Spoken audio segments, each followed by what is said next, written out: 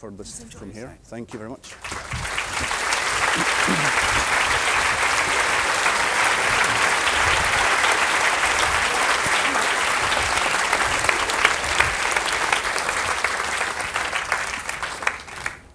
Thank you very much. Mobile phones off, please. Everybody's been very good this year, including me, about keeping their mobile phones off.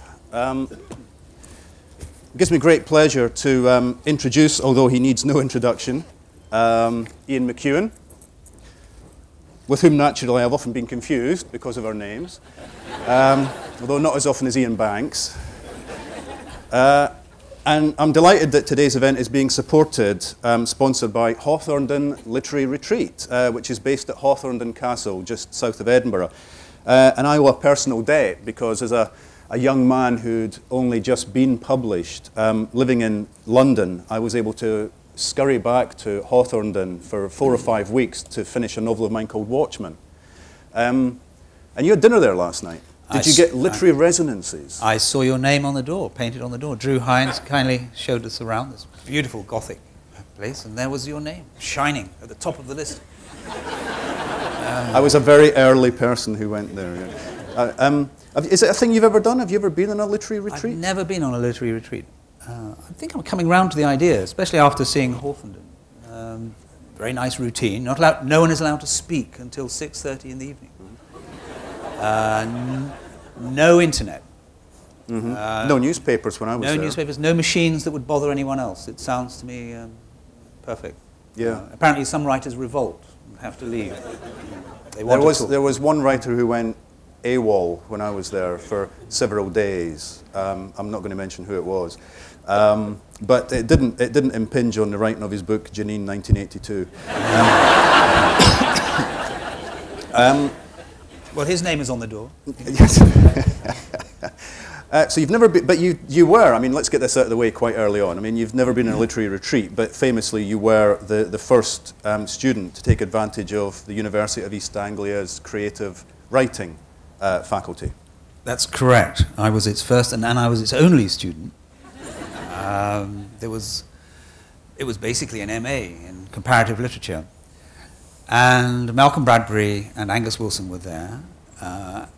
Those of you who know that Malcolm's novel, The History Man, will know that Howard Kirk, the hero of that, bore some resemblance to Malcolm, in that Malcolm in those days was a media don, always on television, always rushing off to the States.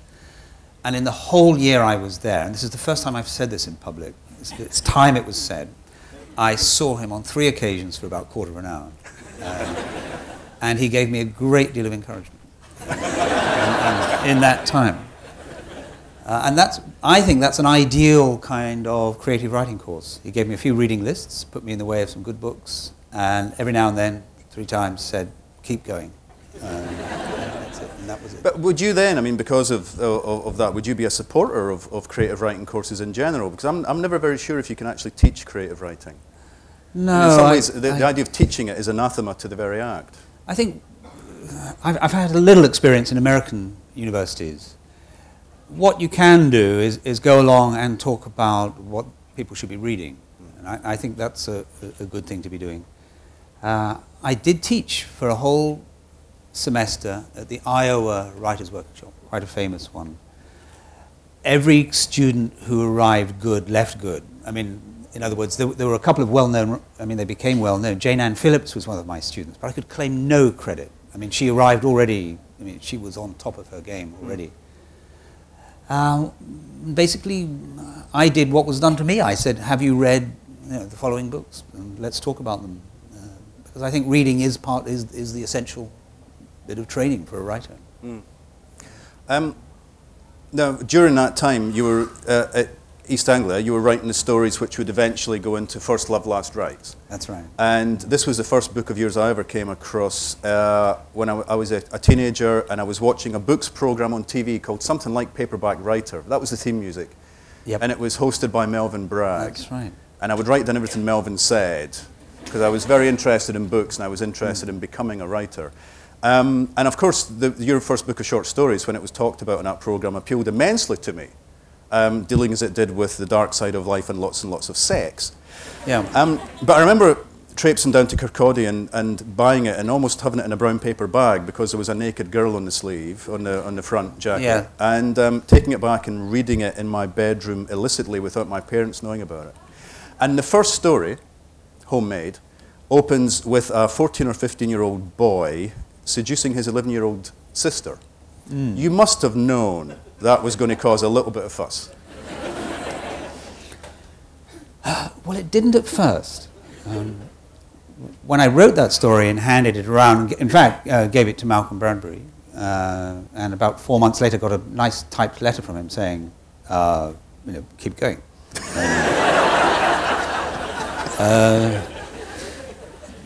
It's only when it appeared in book form that I'd realized what I'd done. I committed this terrible deed. Because all those stories were published in literary magazines, and that was, that's the real thrill, I think, of starting the beginning of a career. The note from the Transatlantic Review that, yes, they would like to publish your story, or the note from the Paris Review, or wherever you're... That small community of literary writing is thrilling, I think, to a writer in his or her 20s. When it was published as First Love, Last Rights, then, in the small way of literary fiction publishing in the 70s, very different from now, it was still it was a cottage industry, comparatively. I realized that I had done something rather strange and brutal or nasty or psychopathic, and the words rolled out. It became a favorite. I was a favorite provider of newspaper copy because summarizing the stories, you could see that the writers loved saying, and made love to his sister, roasted a cat, all the terrible things that happened. They loved typing it up, and so I then became, Ian Macabre. Every journalist writing about me cracked that joke as if for the first time, and my heart would sink. But yes, it did cause some shock, and that's no bad thing. Probably not too many letters from the BBC saying how delighted they would be to take one of your stories for their morning story slot, I wouldn't have thought, on Radio 4. One of the stories was turned into a TV play with Mike Newell. It caused a bit of a scandal because it got cancelled at the last moment. The BBC cancelled it? Yeah. Largely because there was a penis in a bottle of record length, and a young woman in great irritation with her husband throws it against a wall, and it slides down the wall. And in the way of making film, there were 6 of these prosthetic things in I'm glad you said prosthetic. Good. Yes. Let's get and they all vanished. I didn't get one. I was very upset. How did you feel about that, actually? Because I remember the outcry about that at the time. Well, it wasn't an outcry, but there was this thing about censorship. Yeah. Probably these days it would pass without a blinking of an eye on the BBC. Well, it was shown with Ewan McGregor, and I don't think anyone even noticed it was on. No. Well, no, they would notice. Did Ewan McGregor manage to get through the whole TV show without taking his clothes off? I don't know what happened to his penis, actually, but I do remember The Sun had a headline. It was the front page, and it said, "Beeb bans too sexy play." Still got that up on your wall, I would guess. And the very nice, retiring, shy producer was called Sex Boss. Sex Boss on carpet, it said.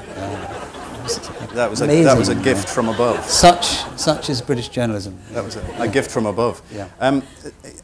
You come from an armed forces background, and I wondered if that was of necessity peripatetic, if it was a wandering background, and how that might tie into your early adventures, buying a bus in Amsterdam and trekking off to Afghanistan.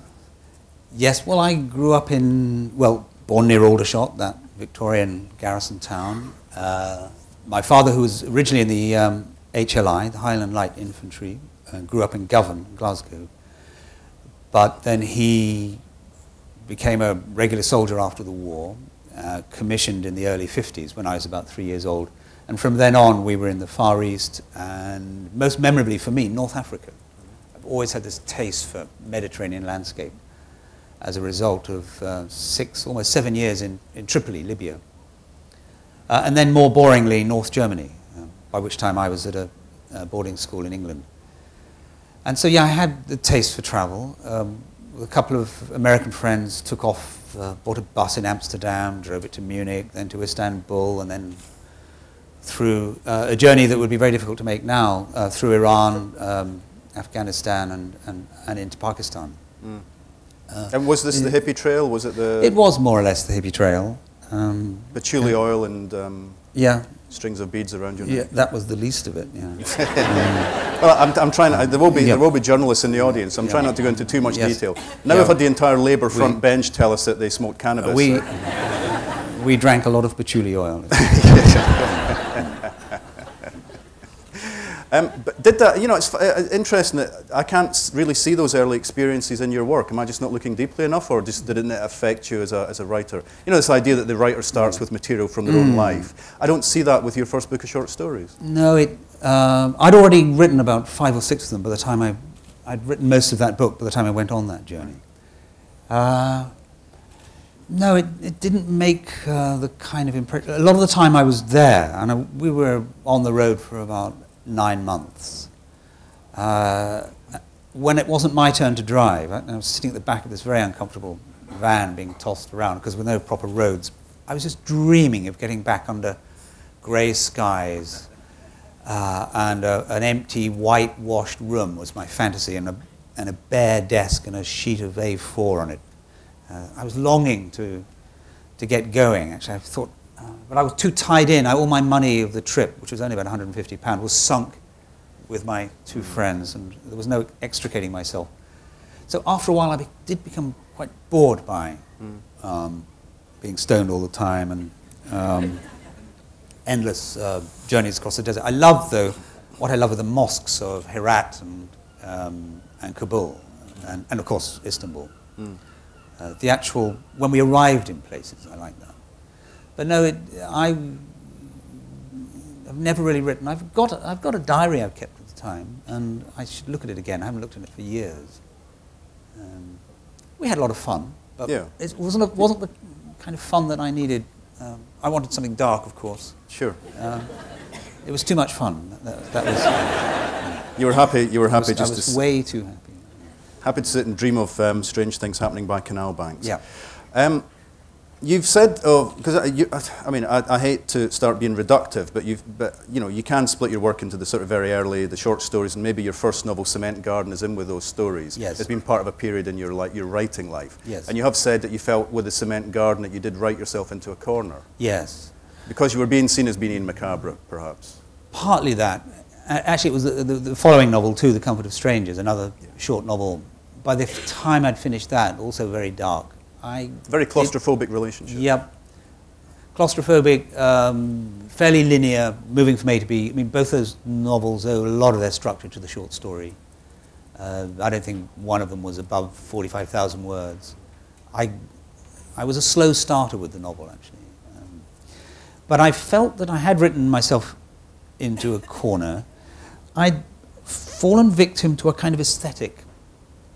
Maybe I think you would have escaped this, where a kind of existential notion of fiction in which I thought that it was no longer possible in a paragraph to summarize what any character was thinking.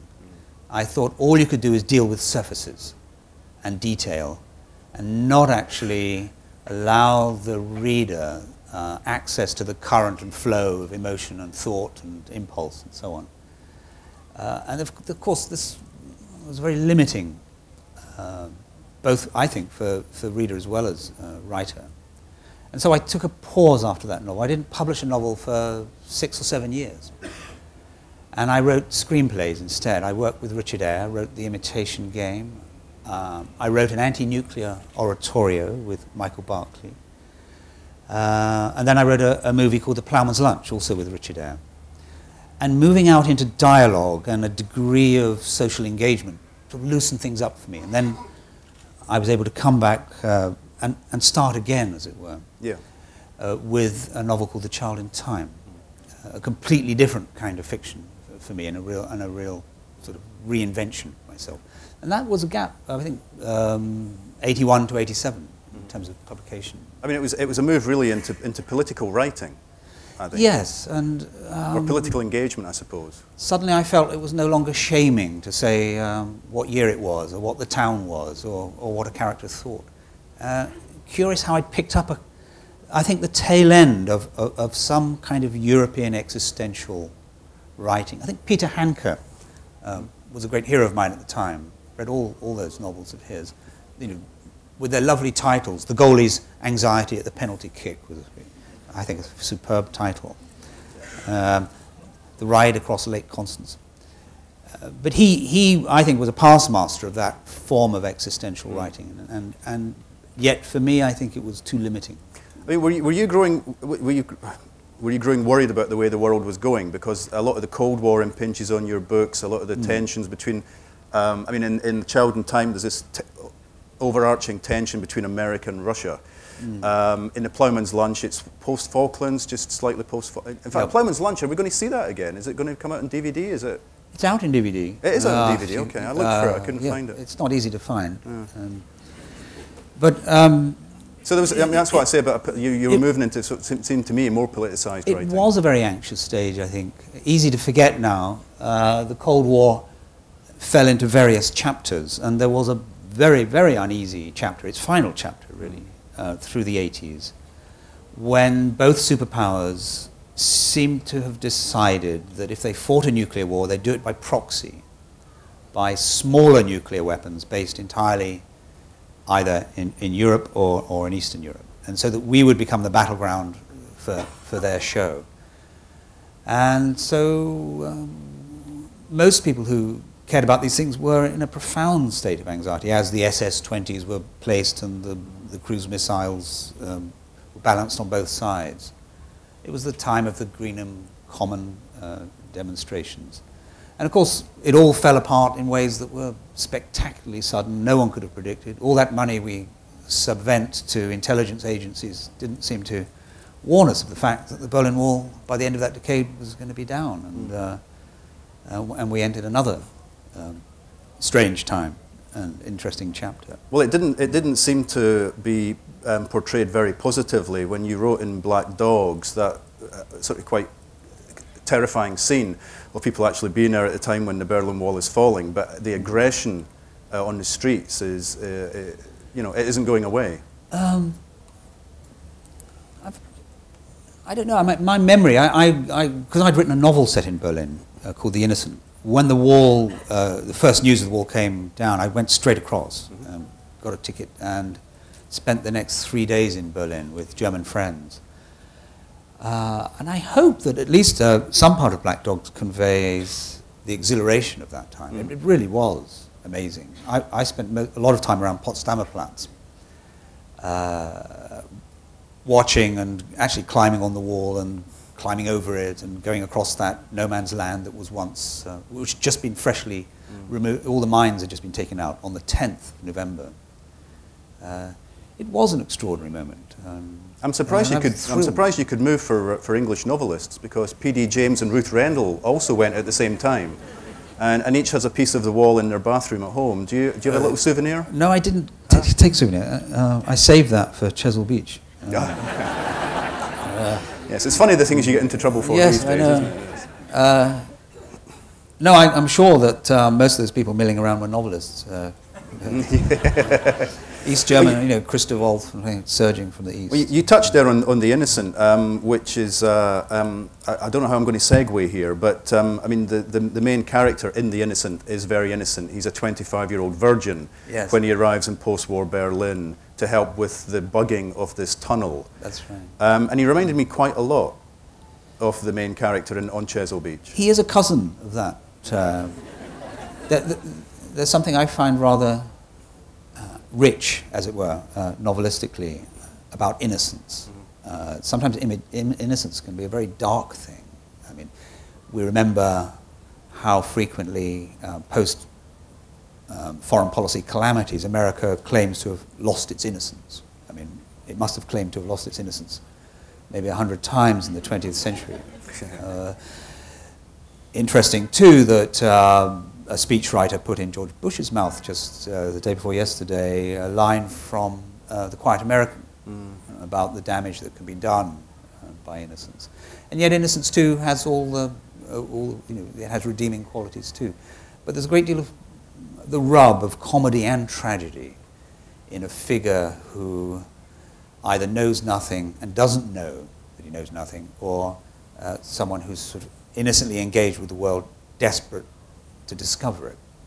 Well, he has quite an engagement in the world in The Innocent eventually, Yeah. when he is forced to chop up his lover's ex-husband's body and Yeah. carry it around Berlin in suitcases. Yeah, this is my notion of engagement. It's not Jean-Paul Sartre's, but it's mine.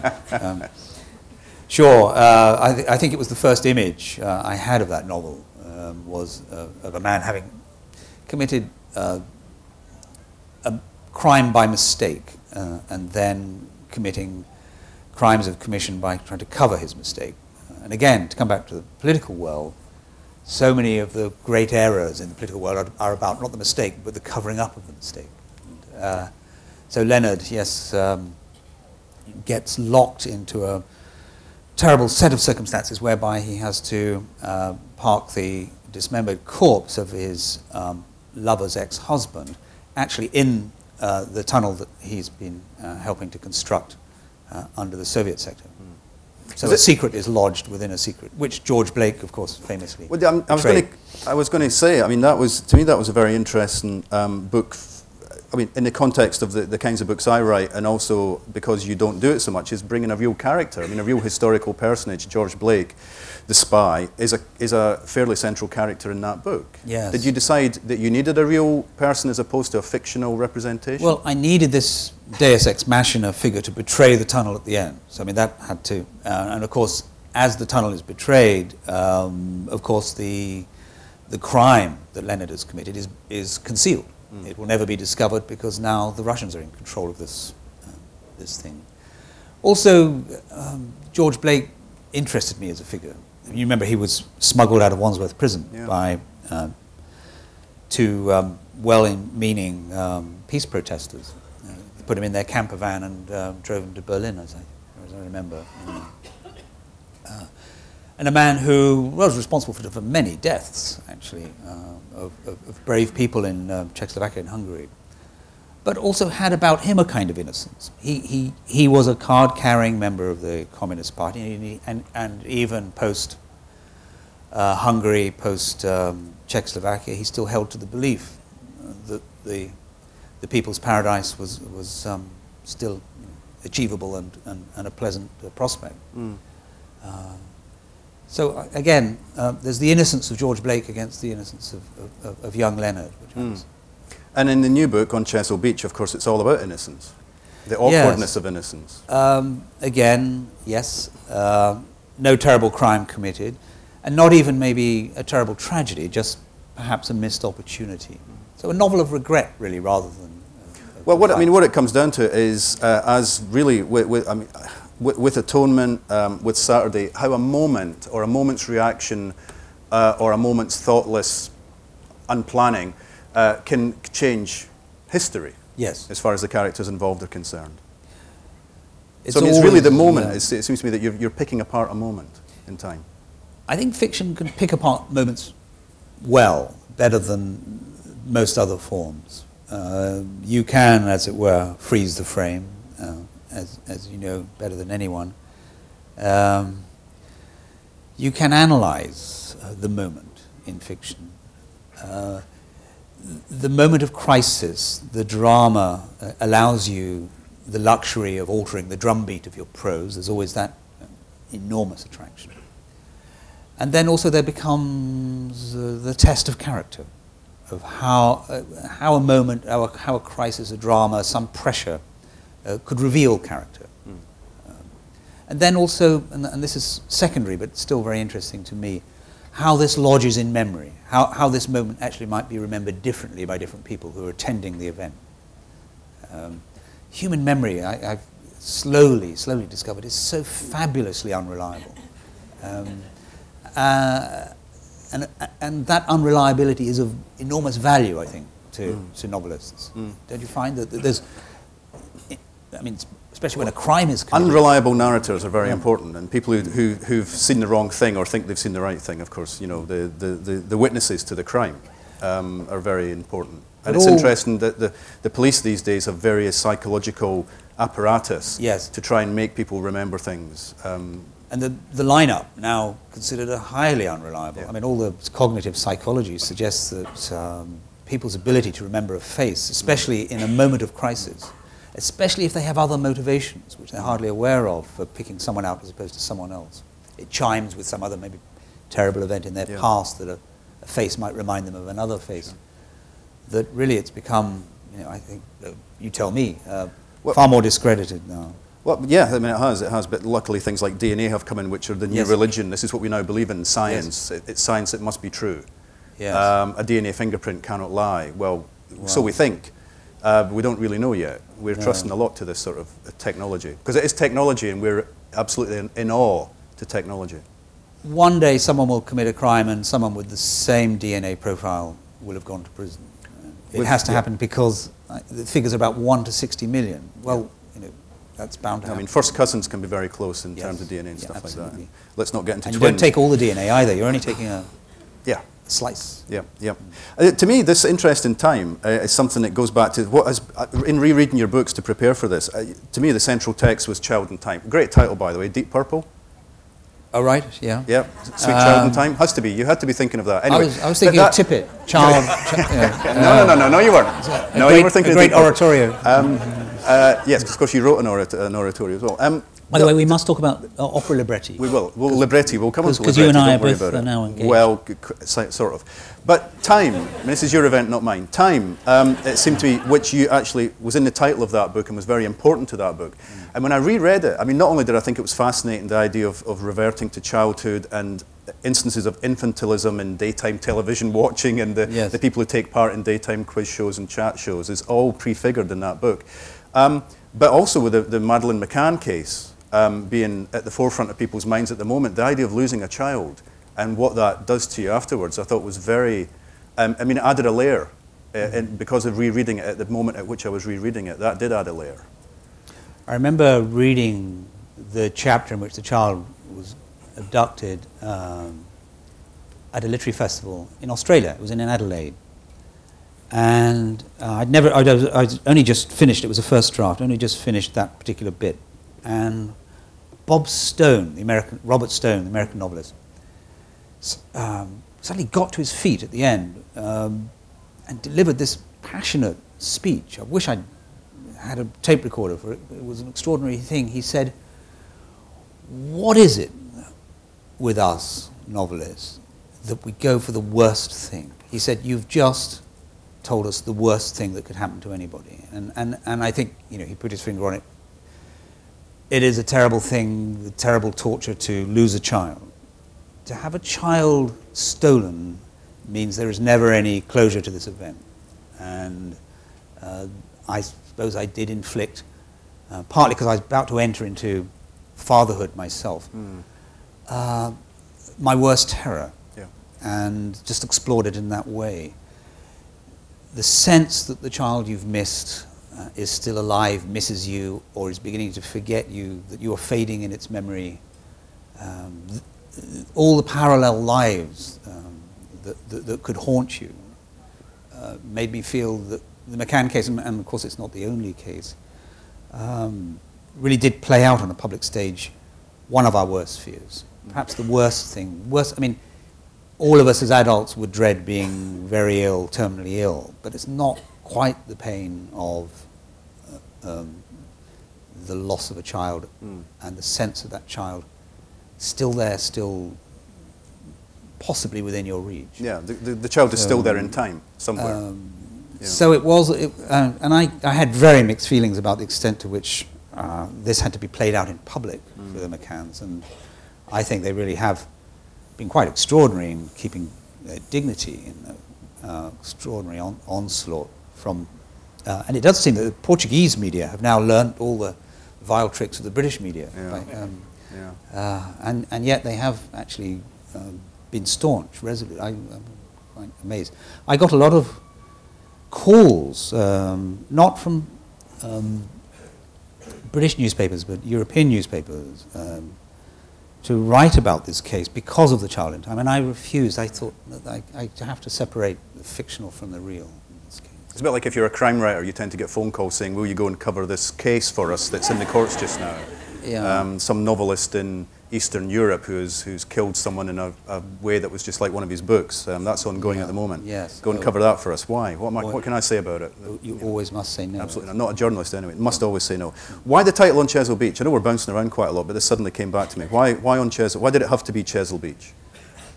Well, this is a novel that could not, in my mind at least, have taken place inland. It had to be, I mean, where ignorance or innocence meets experience, it seems to me, there is where the land meets the sea, as it were, where the known social world meets the unknown of the ocean. I was on Chesil Beach a few years ago. I had no idea that I'd ever set a novel there, but I took a sort of mental photograph of it. I love the way, geologically,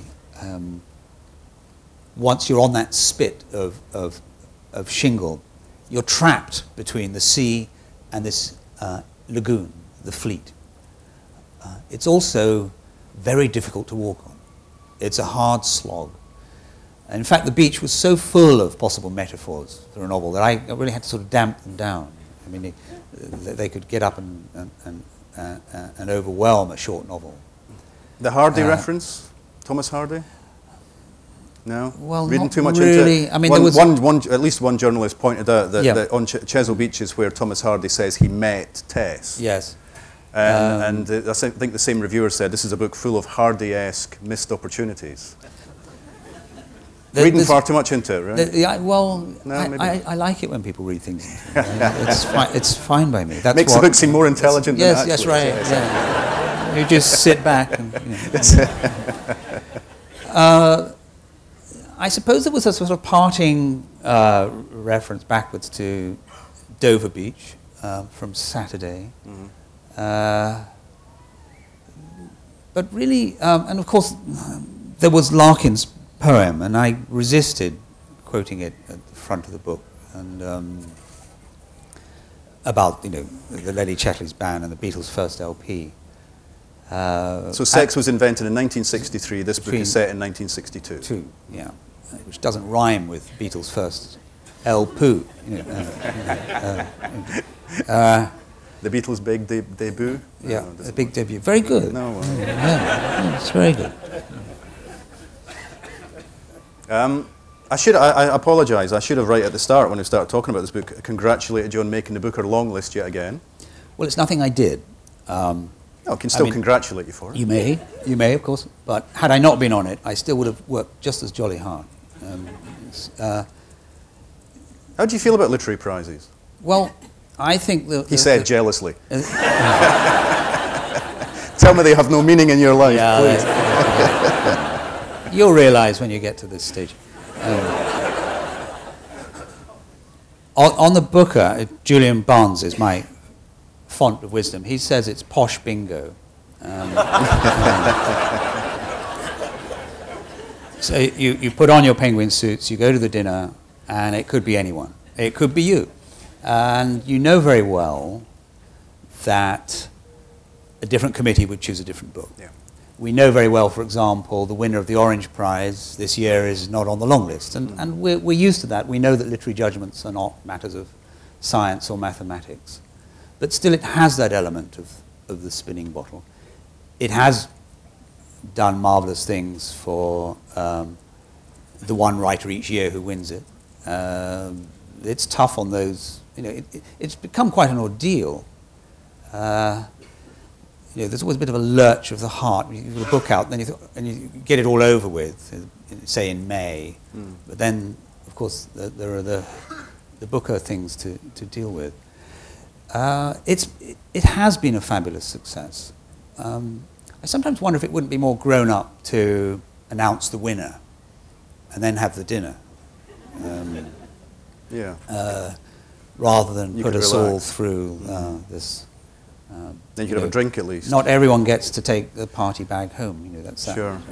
There was something, I mean, I was going to say it was cruel observations. I mean, quite a few people, when you won the Booker Prize with Amsterdam, said it's the correct writer but the wrong book. Yeah, it's funny that, because at the time when Amsterdam was published, it received the best reviews I'd ever had.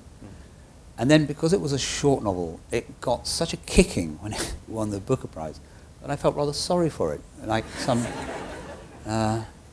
child that I should have taken to an event that I shouldn't have. You know, it is a mixed thing. The book. It's conferred a lot of readers on a lot of books, but it's quite a business to get through. Yeah. And, you know, most years, most writers don't win the Booker Prize. Sure, sure. And Another that's their interest, fate. well, yes, most writers don't win it. Most writers get a bit grumpy about not even putting the long list from some of the people I've spoken to recently at the Book Festival and beyond. I'll put in a word for you. No, I don't mean me, I mean other people. I'm struggling here to look, because there was something I was going to bring up about music. Because, of course, the main female character in On Chesil Beach is a classical musician, and I'm forgetting whose wife is a classical musician in one of your earlier books. Oh, in The Child in Time. Child in Time. Yep, she's working on the C Yeah. major. I mean, music is obviously something that's interested you for a long time. Yes. Difficult to write about music. I mean, because it lingers on that sense of something almost being said. It seems so rich in meaning, but we find it difficult to express. It's gloriously abstract. It speaks to our emotions. And I like to have, well, in Chesil Beach, for example, part of the chasm between the two characters is their love of different kinds of music. He loves Chuck Berry. She thinks when he tries to play, trying to get her engaged with his kind of music, she thinks it's all rather silly that such simple tunes should have a drummer beating out the time. She says it's only in common time. So at that point, he realizes that he's never going to persuade her. And for him, classical music has, as he thinks to himself, an air of prim agitation, that he can't engage with at all. Fleetingly, he catches a melody, but then it all gets lost in a tangle of exposition or development. So sometimes, one can use music to not only celebrate music, but to... Sure. I mean, it delineates the two characters quite well, because maybe this relationship is never going to work anyway, because one is thinking from the heart, music affects the heart, another one, music affects the head. And sometimes, being moved by a piece of music can get in the way of actually, thinking about it, and thinking about music too much can get in the way of actually enjoying it. Yes. Although I wouldn't, I wouldn't want people to think that I thought that classical music was only about the head. Because, No. It's clearly of great, enormous beauty. Yes, which is why you've written libretti. Yes. Are you currently writing an opera? I've just written an opera. Oh, you've just and I thought I might get some hints from you on this, because I know you're writing one. Well, I've written a very short libretto, 15 minutes. 15 minutes. It's only 15 minutes for a Scottish opera project. But tell us about yours. Mine is with Michael Barclay, who wrote the music for the oratorio that we did in 1981. We've been talking about doing an opera. I should say this is more like music theatre than opera. But I'm not quite sure of the definitions, really. It's about a composer, as I believe yours is. Mine is a contemporary composer, a man in his mid-60s, beginning to worry about his declining powers, not only aesthetically but sexually. He's a great womanizer, constantly betraying his wife. And it allowed me the opportunity of having him, the baritone, conduct the pit orchestra and be able to point to the French horns where the soprano is sitting, holding an instrument, that she's played a wrong note. And then she stands up and says, I played it, you wrote it rather high, I did the best with what you wrote. And this humiliation is actually the beginning of a seduction. So music is quite central to the opera itself. And by the end of the opera, well, I'm not going to tell you the whole plot of this opera, it's not going to be at all helpful. But it ends with a rehearsal for a new work of his, during which he's arrested for a crime he never committed. Damn, wish I thought of that. Yeah. When and where can we expect to see this? It'll open next June at the Hay Festival. Hay and Wine? Ah. Yeah. Michael is still writing it, actually. So I'm not going to get too nitpicking, but this interests me. Did you have to write the lyrics for him, the libretto, before you could write the music? Yes. Because I desperately wanted the music before I wrote the words. Oh, really? Oh, I didn't think I could do that. No, as I wrote the words down, I was actually hearing tunes in my head, which I knew the composer wasn't going to use. Well... because they weren't very good, but they were mine. But it's funny, isn't it, that you can hear tunes in your head, but if you go to the piano and try and get any... Not even one note seems to be the beginning note of what you thought. I left in my first draft of this libretto lots of notes to Michael, asking for, well, for example, at the beginning of the opera, I asked him to score the sound of an orchestra tuning up, so that it begins with a lot of sort of chaos of sound. You know the way the trumpets are doing little sort of runs, and everyone's doing everything different. And I know that people who don't like modern music will think that, worst fears. It started, but then it'll all go up to the oboe's A, and the whole orchestra will move up to that A, and then at that point, the baritone will begin his first thing about music itself. And Michael, who knows 1,000 times more about music than I do, is actually very kind about this. He actually came up with the sound of an orchestra tuning up.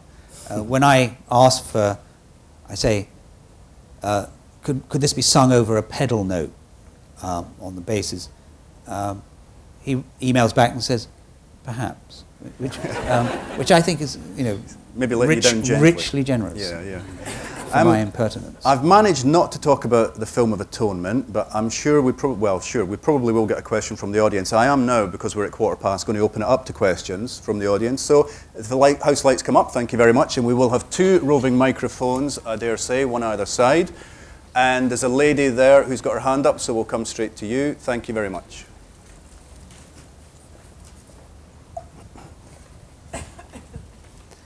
Hi, I just wanted to ask a question about your novel On Chesil Beach, which you've been speaking about a bit at length here. I enjoyed it very much, and I was quite impressed with how little dialogue there was in it and how furiously it moved forward. The question I have regards the decision you made towards the end about point of view, because you've got sort of a wonderful storyteller voice sort of chiming in very deftly about history and bits like that, and it moves between her point of view internally and his very regularly, almost like a duet throughout.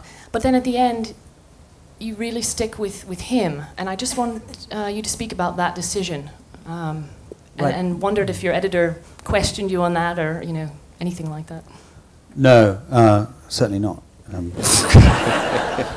it's a good question, because it was a very conscious decision. And let me just start with the dialogue. The idea I had was to have as little dialogue as possible until they had their confrontation on the beach at the end of the novel. Then it would sort of explode into dialogue. My feeling was that if you remained pitched between 2 minds at the very end of the novel, you wouldn't sense the absence of one of the characters. So I decided that it could either be her or him, but one of them would have to, as it were, disappear down the beach. So her fading away and his moment of regret that if only he'd called out to her, she would have turned back, that really would have to be the last time not only he, but we would see her. So that, and maybe this was too grand a notion for me to expect the reader, but I wanted the reader to regret her going in that same way. And that then I would just concertina the rest of his life, 40 years, rather horrifying way in which, and I certainly know it, I'm almost 60, the way one could summarize your life on the back of an envelope, or even in 300 pages, it's a concertinaing, but very much part of the sense that for the regret to be lived, as it were, one of the characters had to go, and we would not actually know, except at one remove. We know that she continues in her string quartet. We know it becomes very eminent. We know that he can't bear to go into a music store, not that he has any interest in classical music, but he can't even bear to sort of turn over one of her CDs to look at her picture because he wants her frozen in time. So that was the decision. Thanks. I'm going to go over this side. We'll take that lady there, and then we'll come up towards the back. Thank you. I was quite surprised to hear you say that there was no terrible crime committed in Chisel Beach, because it's quite obvious that Florence has been abused by her father. And yet you never say it up front. And I thought it was a beautiful book, and I really loved it. But I found myself quite angry that you didn't actually state that. And I wondered if that was your intention, to make the reader angry. Well, why not? Again, it's a perceptive question. From my point of view, I had a lot of trouble with how much volume, as it were, to give this event. In my earlier drafts, it was spelt out much more. In fact, in an earlier draft, I can tell you that at one point, what's referred to is the fact that her father is arrested for another crime. But I also say that Edward never. There's a paragraph that says that he never read the review of her first concert in the Wigmore Hall. In the same newspaper, he would have read of the arrest 5 years later of Mr. Ponting for abusing a 12-year-old child. And I had doubts about whether everything about Florence was then going to be devolved onto one single fact in her past. And I tried it on a number of readers that I trust, principally my wife, and in this case 2 editors and a couple of friends. And they echoed my sense, actually, that it was too deterministic. And that, so therefore I took it down, but then I took it down too much. And so it was finally balanced upwards, that it's there, but that's not what this novel is principally about. It's something in the background. Some readers miss it entirely. You clearly didn't. But to make Florence purely the consequence, everything about her, purely the consequence of this one event, I think would have subverted my intentions for the rest of the novel, and for what I think makes us as people. Okay, thanks. Towards the back, in fact, second back row, is that? Can I just ask you about the film version of Atonement? Thank you. Which I've seen and think's magnificent. Can I ask 2 points? One, what do you think of it? I think Gorington's saying you're one of the producers. And secondly, do you think that the version of the director Joe Wright is very different from the version that might have been from your friend Richard Eyre?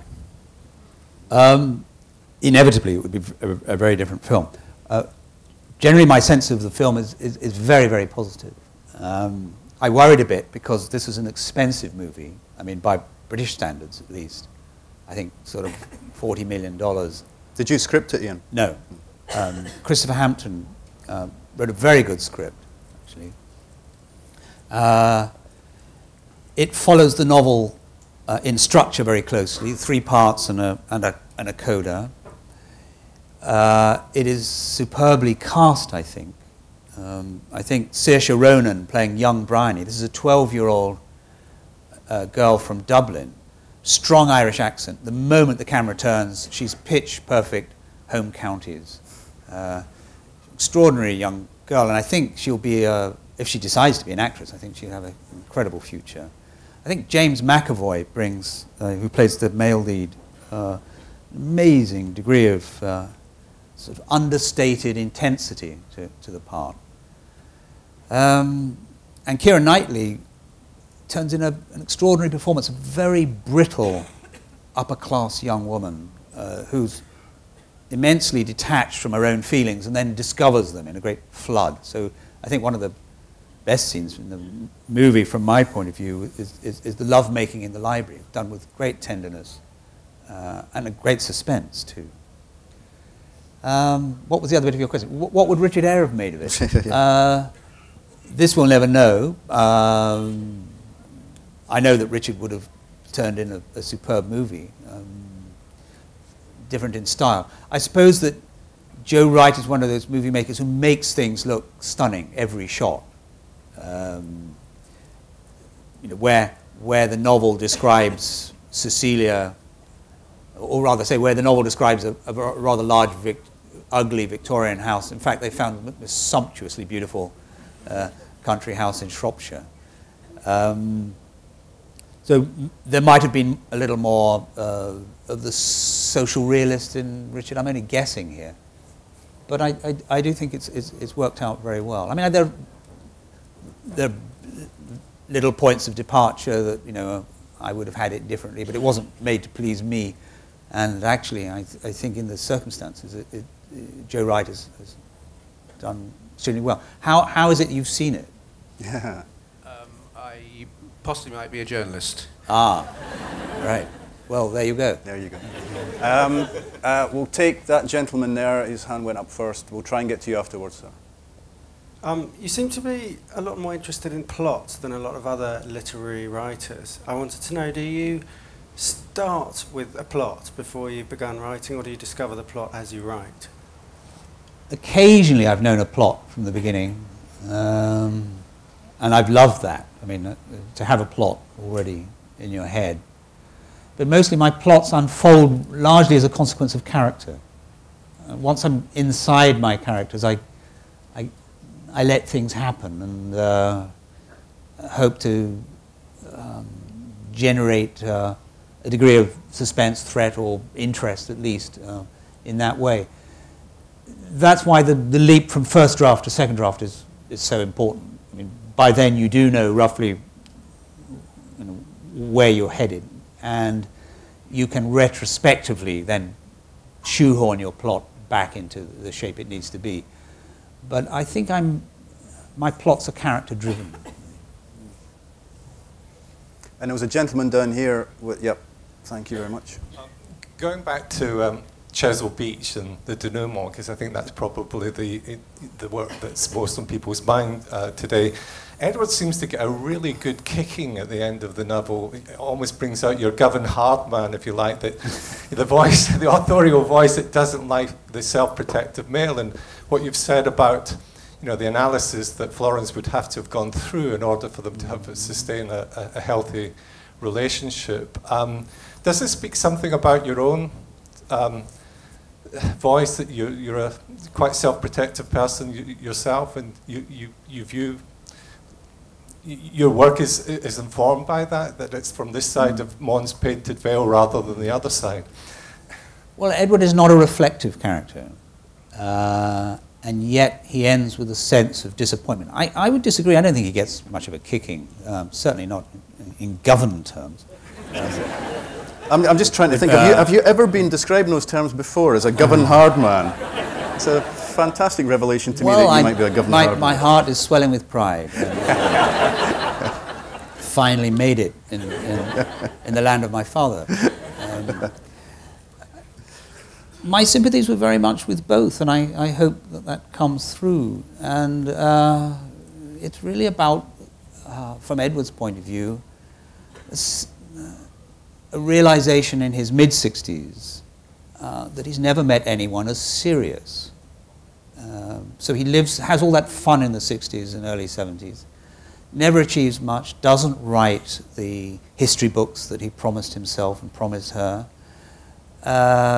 drifts through life, organizes a couple of rock concerts, runs a music store or two, which are beginning to fail because of the internet, lives in the house he grew up in, finally, and has not done much, but has not suffered much either. And so the poignancy for him is that there could have been a better life. But you know, these things are not entirely his fault either. Sorry?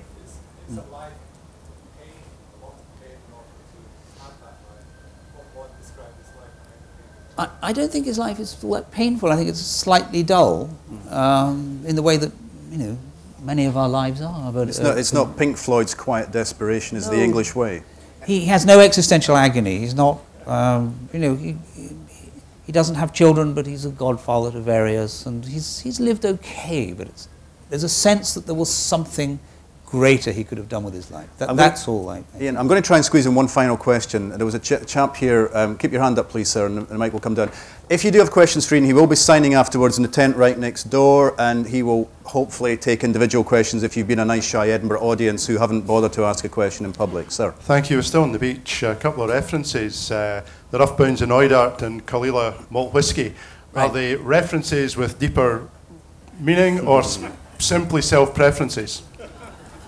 Well, Knoydart's become a very special place for me. My wife, Annalena, has, over these last 10 or 12 years, really opened up Scotland for me. And we go regularly to Knoydart to read, write, and hike. And I sometimes climb up to some high lochs and fish out some of the smallest brown trout that you could ever imagine, after a great deal of effort. With a hip flask full of Caolila? Oh, yes, patchouli. So that's, as for the whiskey, that one I'd only just tasted for the first time, and I must have been around about the time of writing that passage, so it just fell in. You might be on a lifetime supply from them, I would have thought. Well, it's a fine whiskey, yes. Yes, there you go. Ladies and gentlemen, you have been fantastic. Can I close by thanking you, thanking Ian McEwan, and thanking our signer today, Rachel. Thank you very much. Thank you. Let's get you out of here.